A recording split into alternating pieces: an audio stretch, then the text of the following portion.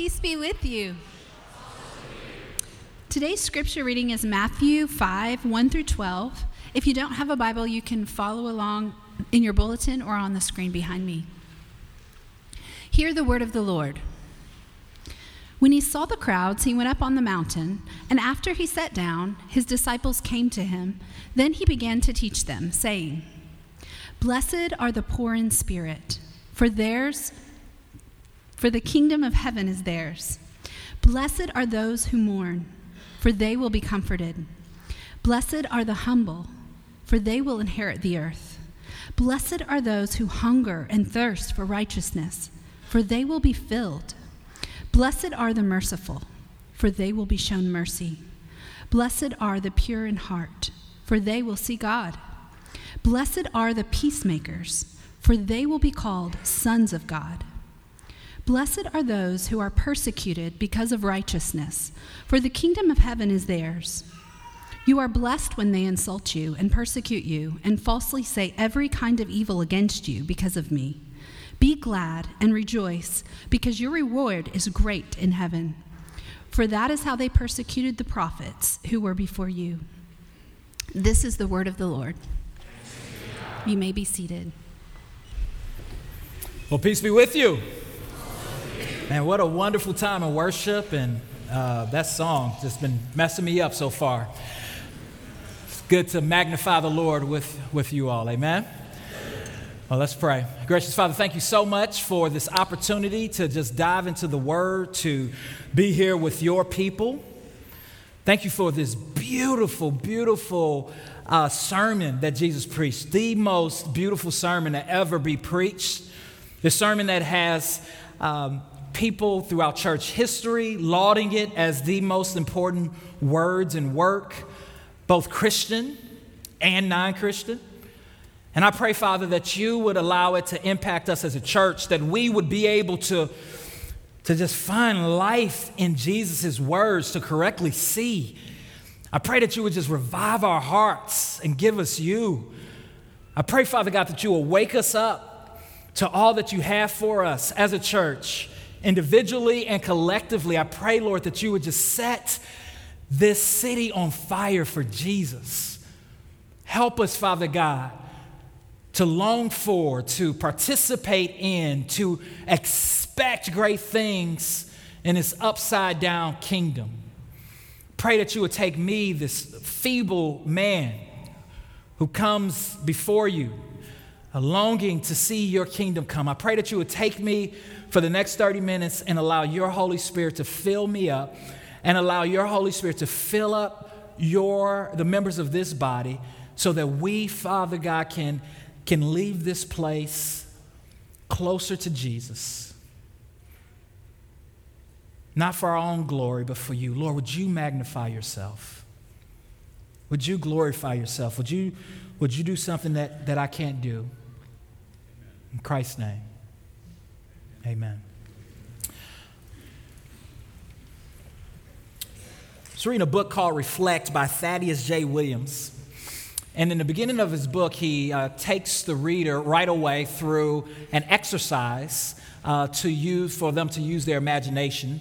I want to do something similar to that with you, and invite you to imagine with me that you are being escorted to an underground laboratory, right?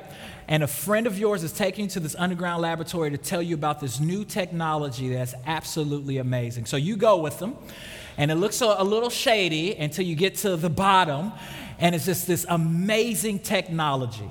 And you see this weird-looking cube, but it's pristine and it's clean, and she tells you to go into it. You go into it because you trust this friend.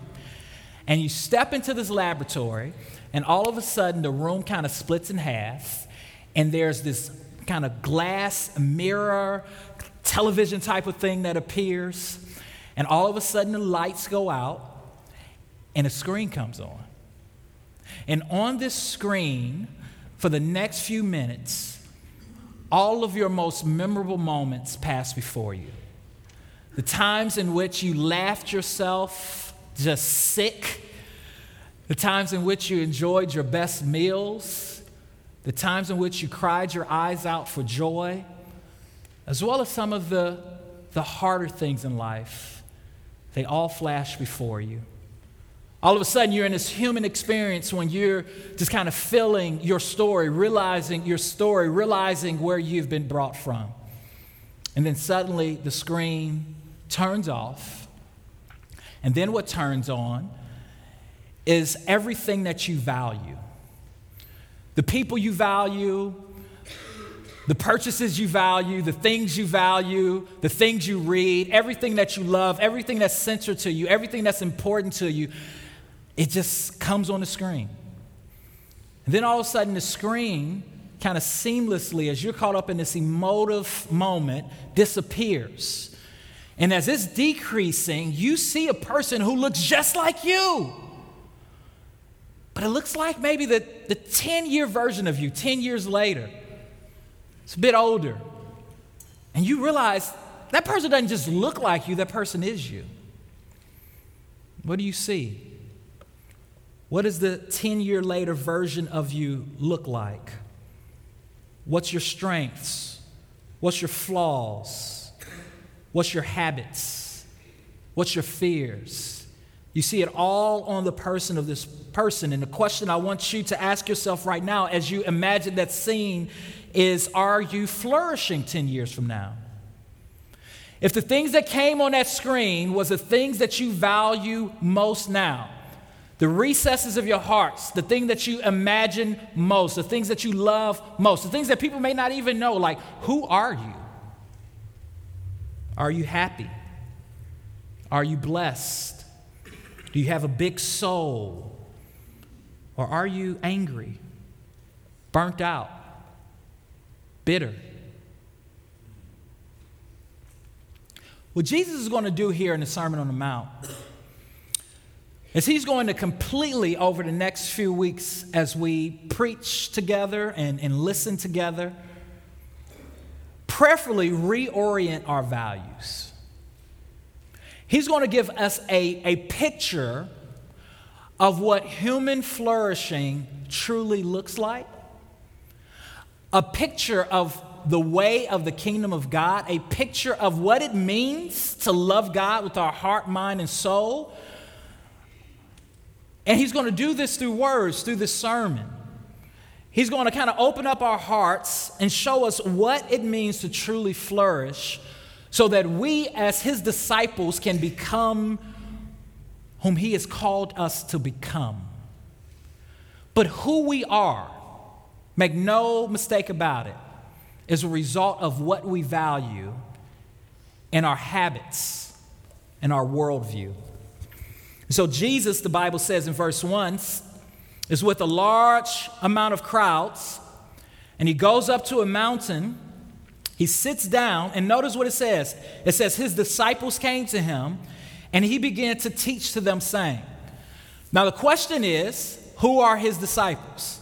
Up to this point in Matthew, we really only have met 4 people who have the name disciples. And that's what we looked at last week. These people who were fishermen, whom Jesus came and challenged, who Jesus spoke to with authority, and they left everything they had and they followed him. But not only is his disciples these 4, we don't get the full 12 till later on in Matthew. These disciples are also another group of people. And this is important for us to understand this sermon. The sermon series and today's sermon. If we don't get this, we don't get the Sermon on the Mount. The people that Jesus calls his disciples here in this text are the people that Matthew just introduced us to. The people whom Matthew is referring to as his disciples. What is a disciple? A disciple is a person who is following Jesus. A person who is following Jesus, who is being made to look more like Jesus, and who is learning to live on mission for him. The people who are considered disciples are the people who we see in chapter 4, verse 23 through 25. Jesus, the Bible says, went teaching into synagogues and preaching into an area of Galilee that was forgotten about, that was oppressed, that was not impressive. They were kind of the rejects of society, ragamuffins, The people who are on this mountain with Jesus, listening to him teach, are kind of the land of the misfit toys. They are people who have just been healed from all kinds of diseases and all kinds of sicknesses. They are people who were described as afflicted, who had intense pains, who were demon-possessed, who were epileptics, who were paralytics. These people are getting word that this Messiah, that this rabbi is teaching this incredibly different teaching, that he's saying that God's kingdom, God's promised kingdom, that they know all about as Jewish people, that God promised all throughout the Old Testament, has invaded the earth, that it is near, that the king is here, and they are following him. And many of them have just had their eyes open. Their lives have completely been turned around. Could you imagine being blind and all of a sudden you see? Could you imagine being poor and all of a sudden you feel valued? These are these people. And Jesus sits down on a mountain, gathers these people together, just like Moses did with Israel when they were delivered out of Egypt, completely disoriented, completely broken, completely traumatized. God takes this group of people out of bondage and says, "You are now my people." He pronounces blessings over them. He tells them what life in his kingdom is going to look like. Jesus is now the new and better Moses. And he has these disciples on the mountain. And he is going to teach them what it means to truly be blessed. Now, the context of this entire series and what he's preaching is important to know that I want you to read this as wisdom literature. Like Jesus is dropping wisdom. He is a sage. He is a sage that is giving kingdom principles and is very reminiscent of a sage in the Old Testament. It's very reminiscent of some of the Psalms we read. It's very reminiscent of the Proverbs we read. For example, Psalm 1. The psalmist starts the Psalter by showing a picture of two ways to live. Those who are blessed and those who are foolish. He says, "Blessed is the one who walks not in the counsel of the ungodly, nor stands in the way of sinners, nor sits in the seat of the scoffer. But his delight is in the law of the Lord, and in his law he meditates day and night. And he shall be like a tree planted by streams of living water, which yield its fruit in its season, and his leaves will not wither. In all that he does, he will prosper." This is the Psalter. This is Psalm 119. Psalm 119, the longest psalm, and all of the psalms starts with blessings. But what is he doing? You continue to read Psalm 1, you see a contrast in verse 4. "But the wicked are not so." This is what Jesus is doing with the Sermon on the Mount. He's saying there's two ways to live. There's a kingdom way of living, the kingdom of God's way, and he is discipling people. He is teaching people the kingdom's way, or it's a foolish way. In fact, that's why he ends the Sermon on the Mount this way. Matthew chapter 7. He says this, verse 24, "Therefore, everyone who hears these words of mine and acts on them will be like a wise man who built his house on a rock. The rain fell, the river rose, and the winds blew and pounded the house, yet it did not collapse because its foundation was on a rock." And then he goes on to contrast that with a foolish man who built his house on sand. The winds came, the rains came, and it all fell apart. Jesus saying, listen, the way of the kingdom is the way to true flourishing. The way of the kingdom is the way to true life. It is, when he says bless, this Latin word, this Greek word that we get translated into bless, it means fortunate, happy. I think the best rendering translation is flourishing. Flourishing are those who are poor in spirit. Flourishing are those who mourn. Flourishing are those who hunger and thirst for righteousness. Now here's the thing. The way into the kingdom is not, he's not saying you are blessed or you enter into the kingdom because you have made yourself this way. No, those who are flourishing are those who have received the kingdom of God by grace. And as a result of this new life, as a result of grabbing hold to this new Savior, just like these people grabbed hold to, As a result to listening to the sage's words and seeking his face, they flourish. Psalm 1, a tree planted by streams of living water will yield its fruit in its season. A person that abides in Christ will bear fruit. Jesus here is pronouncing blessings on a people who are, like us, are used to hearing something else. In American society, the things that we hear of those who are happy, those who are fortunate, those who are blessed, are not the things we see in this text. Jesus is giving a new volume system. He's saying those who are part of the kingdom are those who understand that the door to the kingdom is low and cross-shaped. The door to the kingdom of God is low and cross-shaped. The people who have entered into the kingdom of God, they entered into the kingdom of God because they realized that they were spiritually bankrupt, because they saw themselves as sinners, because as a result of the Holy Spirit, they had a hunger and thirst for righteousness, because they saw that God has had mercy upon them and given them a chance to repent. And so let's talk about that real quick. 3 things I want to show you really quickly in this text. So stay with me. Put your seatbelt on. Touch your neighbor, say, put your seatbelt on. All right. First is this. Is those who flourish must face reality. Those who flourish must face reality. And here is the reality. It is that Jesus' kingdom is upside down. And number 2 is that what we value and put our value in is who we become. What we value and who we put our value in is who we become. John Stott says that the kingdom is given to the poor, not to the rich, to the feeble, not to the mighty, to the little children, humble enough to accept it. And that's what we see with each of these. I'm going to fly through these real quick to kind of just give us a picture of what Jesus is doing. He says, blessed, happy, flourishing are you. And I don't think he's trying to tell this crowd to do something. A lot of times when we read the Sermon on the Mount, we walk away like they're the 10 Commandments. This is not an invitation to do. It's an invitation to be. It's Jesus saying, hey, actually, I believe what he's doing to this crowd. He's saying, the Pharisees, the religious teachers, they're putting this law upon you. They're putting this external religion upon you that is separate from an internal change upon you. They're telling you that to be blessed is to wear these robes, to have these bells, to be in this social class. I'm telling you that those of you who have left everything and followed me, you are the ones who are flourishing. Many of them were physically poor. That's why he says the poor in spirit. And those who normally, not all the time, sometimes people are poor and in poverty because of their own pride.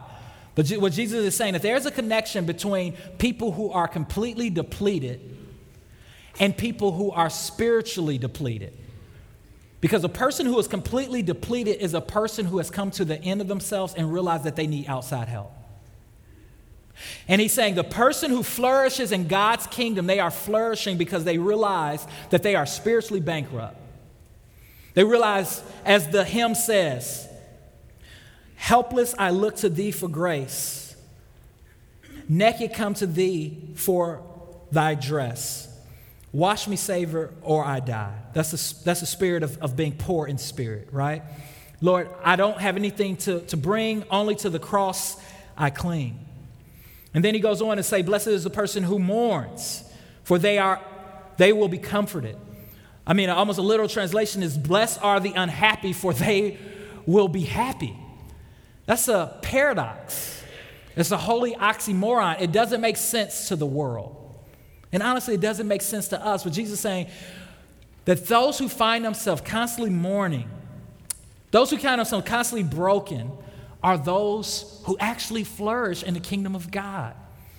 And all of these are connected. You can't understand one without the other. The poor in spirit, the person who understands they have nothing to offer to God for their own salvation, that God is the one who saves them, that God is the one who changes them, that God is the one who renews them, is a person who finds themselves weeping and mourning, but they're also a person who is finding themselves humble. Humility is the value of the kingdom. Those who are humble are those who are will be exalted. Those who are already exalted and prideful are those who will be humble. You know, you guys probably already know who the most humble person in the world is, right? Muhammad Ali, of course, right? And the story is told of Muhammad Ali that he was flying. And you guys probably know this story. It's just hilarious. And I just feel like I had to share it right now, so bear with me. So Muhammad Ali is on a flight, and a stewardess comes up to him. She says, hey, sir, you need to put your seatbelt on. And he just doesn't respond. And she comes back, sir, you need to put your seatbelt on. He doesn't respond. She comes back like 3 other times, and finally she just waits and looks at him in the eye. Sir, you need to put your seatbelt on. To which he responds and he says, Superman doesn't need a seatbelt. To which she responded and said, Superman doesn't need a plane. Just had to share that. And so the way of the kingdom is us all realizing that we're not Superman. And humility is not thinking less of yourself, it's thinking of yourself less. Humility is low and it's cross-shaped. He's saying that those who are in the kingdom are those who realize that it's not about them. Those who are flourishing in the kingdom are those who are merciful. It's a picture of Joseph, who has every reason to put Mary out for her sinfulness, or what appears to be her sinfulness, right? As she's pregnant. She's with child, and he hasn't slept with her, and they're engaged. He has every reason to put her out, and instead he decides in his heart to put her away silently. Blessed are those who are merciful, for they will be shown mercy. Blessed are those who are pure in heart, for they will see God. So throughout the Sermon on the Mount, we're going to hear this word, we're going to see this word heart, right? And when the Bible talks about the heart, it's talking about the control center of every human being. It's the sum of who we are. It's our emotions, it's our will, it's our thoughts, it's who we are. He says, blessed is the person at their very core who are pure. They're seeking to live lives of purity. When you peel back the layers of their heart, it's not bitterness and selfish political gain. Blessed are the peacemakers, for they shall be called sons of God. Blessed are those who are constantly seeking to be in right relationship with others, constantly seeking to make things right. Blessed are those who, when they are persecuted because of righteousness, that's another blessing. Those who are being persecuted because they're doing what's right. Verse 11, blessed are you when you are insulted, and you are blessed when they insult you and persecute you and falsely say every kind of evil against you. So Jesus is flipping the world's standards upside down. I think he's actually congratulating the people that's before him for following him, for embracing this kingdom lifestyle, this holy oxymoron. And he's saying, don't value what your spiritual leaders are valuing. Continue to remain humble and grateful for what I've done for you. Remember that you were blind and now you see, that you were lost and now you're found. But it's not just like, sometimes we can, I think, overly spiritualize things and make it only about our relationship with God. I think while we look at each of these, and we can say there's this spiritual, this vertical relationship, that the person who Jesus is congratulating is also a person who is pursuing right relationship with people. So, for example, if you take blessed are those who hunger and thirst for righteousness, sometimes we can be like, yes, that's the person who's reading their Bible, who's fasting, who's praying, who goes to church. And certainly pursuing God is important, and that does show a hunger and thirst for righteousness. But this word righteousness can also be translated as justice. It's a person who is concerned about people who were on the mountain, who were oppressed, who didn't have a social system that helped feed them, who were often taken advantage of by the rich. John Stott says this: it will be a mistake to suppose, however, that the biblical word righteousness means only a right relationship with God on the one hand and moral righteousness of character and conduct on the other. For biblical righteousness is more than a private and personal affair. And as Americans and Westerners and those who are in our Christian circles, we focus so much on this private and personal relationship that I'm just going to be honest with you. It's really sad. We don't mourn. We don't grieve at the things that are happening to people in this country and people throughout the world who are marginalized and taken advantage for. We don't. Or if we do, it's just for a quick second. And Jesus' invitation is for us to hunger and thirst for the Lord, but also for people who are oppressed, overlooked, systemically marginalized, to hunger and thirst for a world in which things will be made right. Continue his quote. It includes social righteousness as well.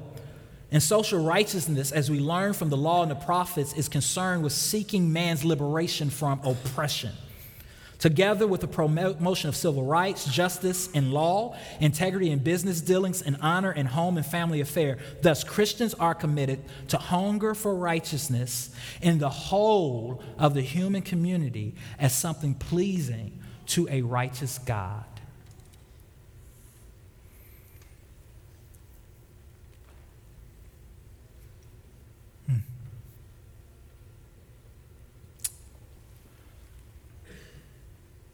I read this week, and I was sitting on my couch one evening, and just sitting in this, and for a couple of days, I was almost paralyzed with moving forward, as I just thought about the implications of Jesus' words, and what Jesus has done here. Jesus has brought the broken to this mountain. He pronounces blessings on them. And he says, you all are the ones who are closest to the kingdom. You all are the ones who are poor in spirit. You all get it. Don't embrace the world's value system. Stay right where you are. And I begin to think about my own heart and my own life, and how sometimes the comfort of life and the distractions of the world can cause me not to mourn and not to be broken in this way. And here's the good news. What Jesus is doing is not announcing 10 new commandments. I really believe on that couch, on that evening, that Jesus' invitation to me and Jesus' invitation to you today, and here's what I want you to hear me to say. This is why the next 2 points, we're just going to kind of fly through them. Jesus' invitation for you today is to look to him to see how beautiful he is. That Jesus is the ultimate blessed one. He is the one who consistently and perfectly embodies each of these virtues. And my only hope in growing in holiness, my only hope in mourning, my only hope in being poor in spirit, my only hope in hungering and thirsting after righteousness is to constantly be his disciple, to sit at his feet, to marvel at him, to marvel at how poor in spirit he was. The God of this universe left heaven in comfort, and he became human. He put on human clothing. One theologian said that Jesus becoming a man is like a man becoming a cockroach. He's holy. He's perfect. He limits himself to space and time, to betrayal. Walks the dusty streets of Jerusalem. And he is so humble. And he mourns. He weeps over Chorazin. He weeps over Jerusalem. He weeps over Lazarus' death. He weeps with prostitutes and tax collectors. He weeps with those who are marginalized and without. He weeps. And he gives and he gives and he gives more of himself. And every time you think he's at an end of himself, he goes a little farther, all the way up Golgotha's hill, and he allows himself to be crucified for me and you.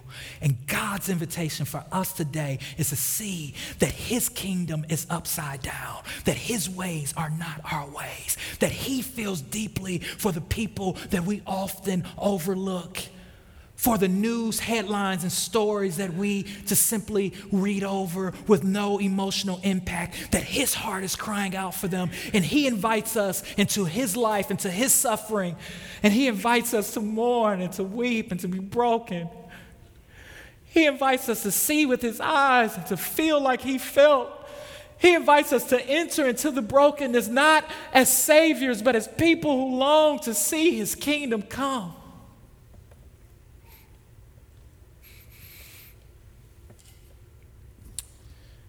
And he invites me to do that not from a place of condemnation, guilt, or shame, but from a place of realizing that in him I am perfectly blessed and perfectly loved.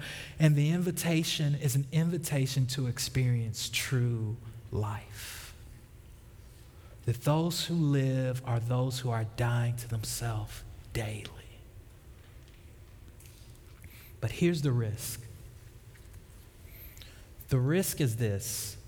The world system is not our system. And what the world values is not what we value.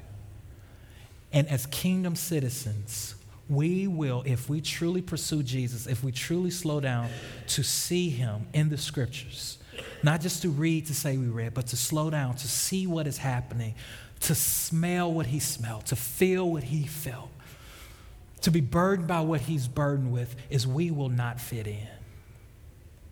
And he may ask of us things that make us uncomfortable.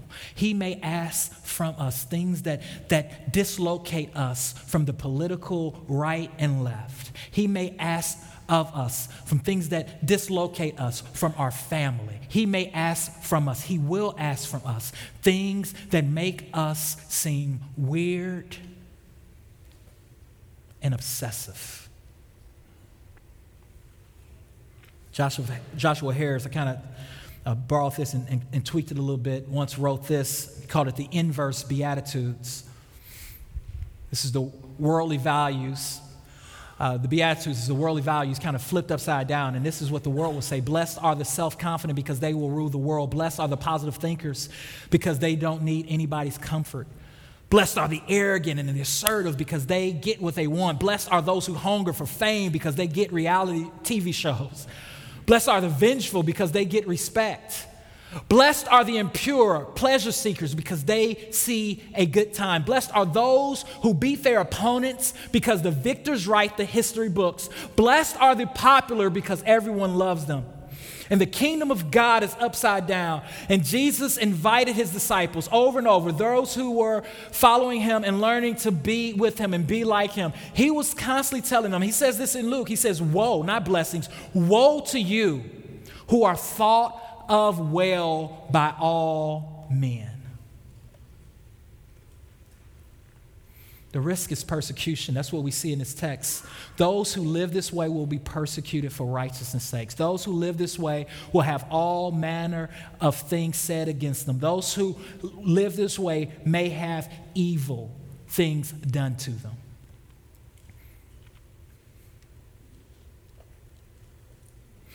Dietrich Bonhoeffer, just before he was murdered under the Nazi regime, as he was imprisoned and threatened, he wrote this about suffering. Suffering, then, is the badge of true discipleship. The disciple is not above his master. That is why Luther reckoned to suffer among the marks of the true church.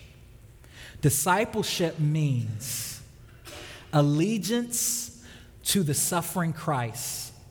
And it is therefore not at all surprising that Christians should be called upon to suffer. In fact, it is a joy and a token of grace.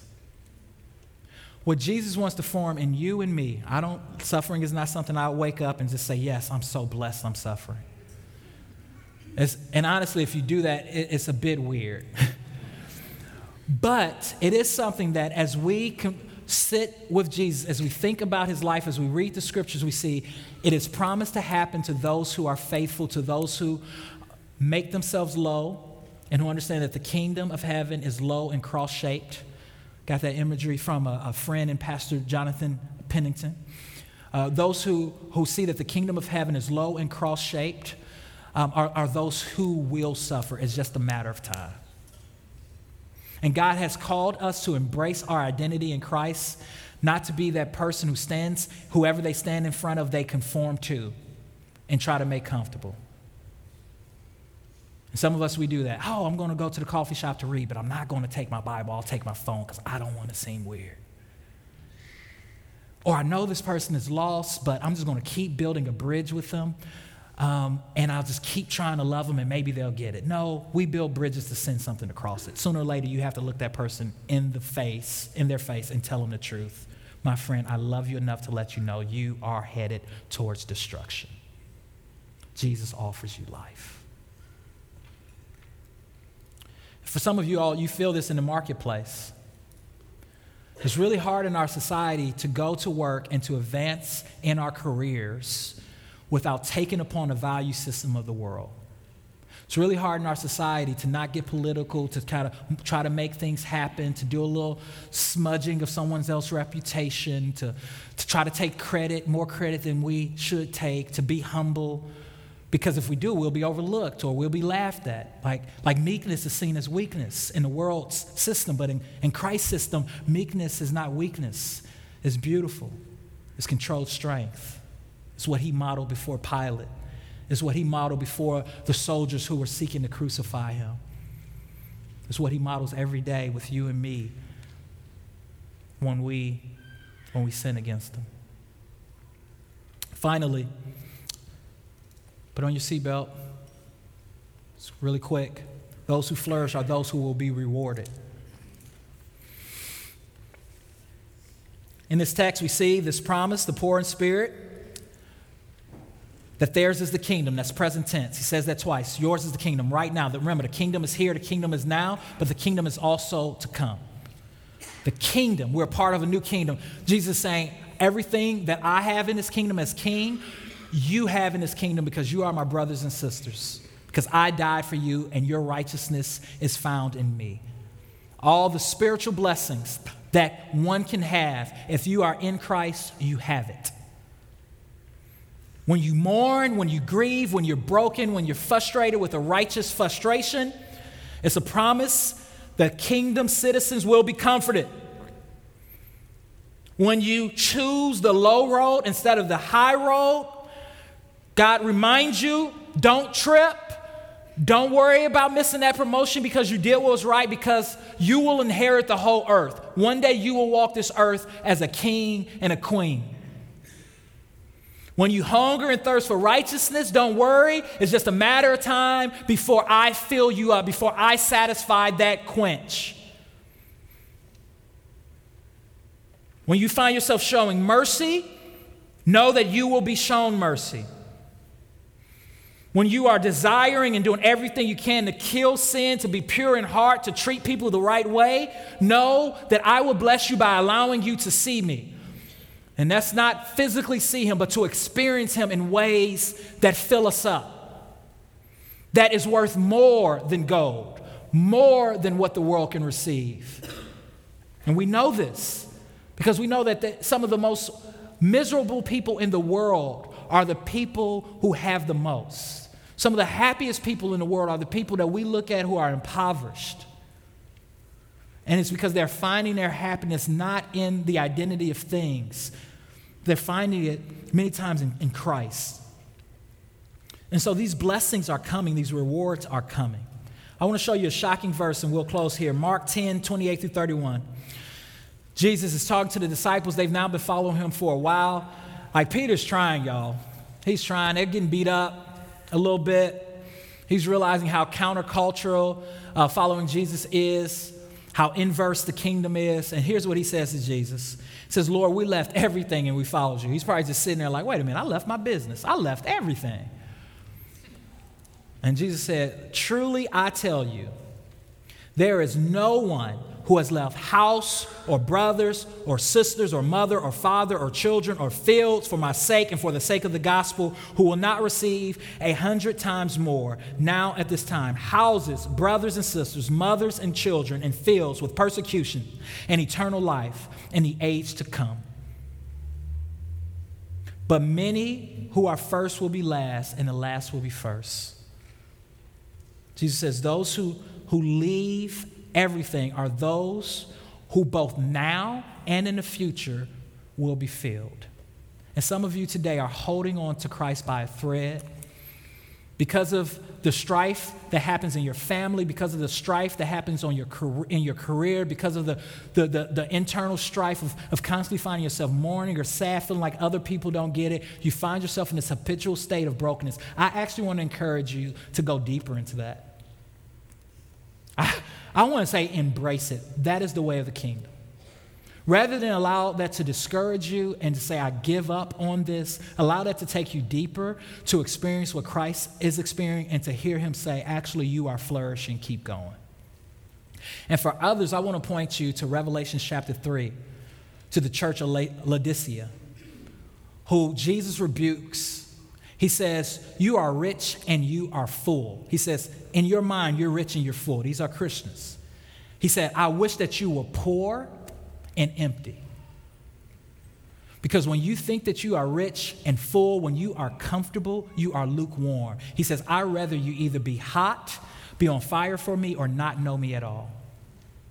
And God's invitation for you is for you to take time to look to Jesus, to come back to your first love, and to believe his words. What profits a man to gain the whole world and lose his soul? And then marvel. Marvel at the one who's poor in spirit. Marvel at the one who mourns. Marvel at the one who's sitting on the right-hand side of the Father interceding for you. And who, even though you and I miss the mark, sings over you every morning and says, my grace and my mercy is new for you. And every Sunday when we gather together, we take a meal that reminds us of Christ's poverty. The one who mourned as his body was broken, and who cried out to God the Father as his blood was shed. The one who on the cross yelled out, I thirst. Who was treated as a peasant and not as a king.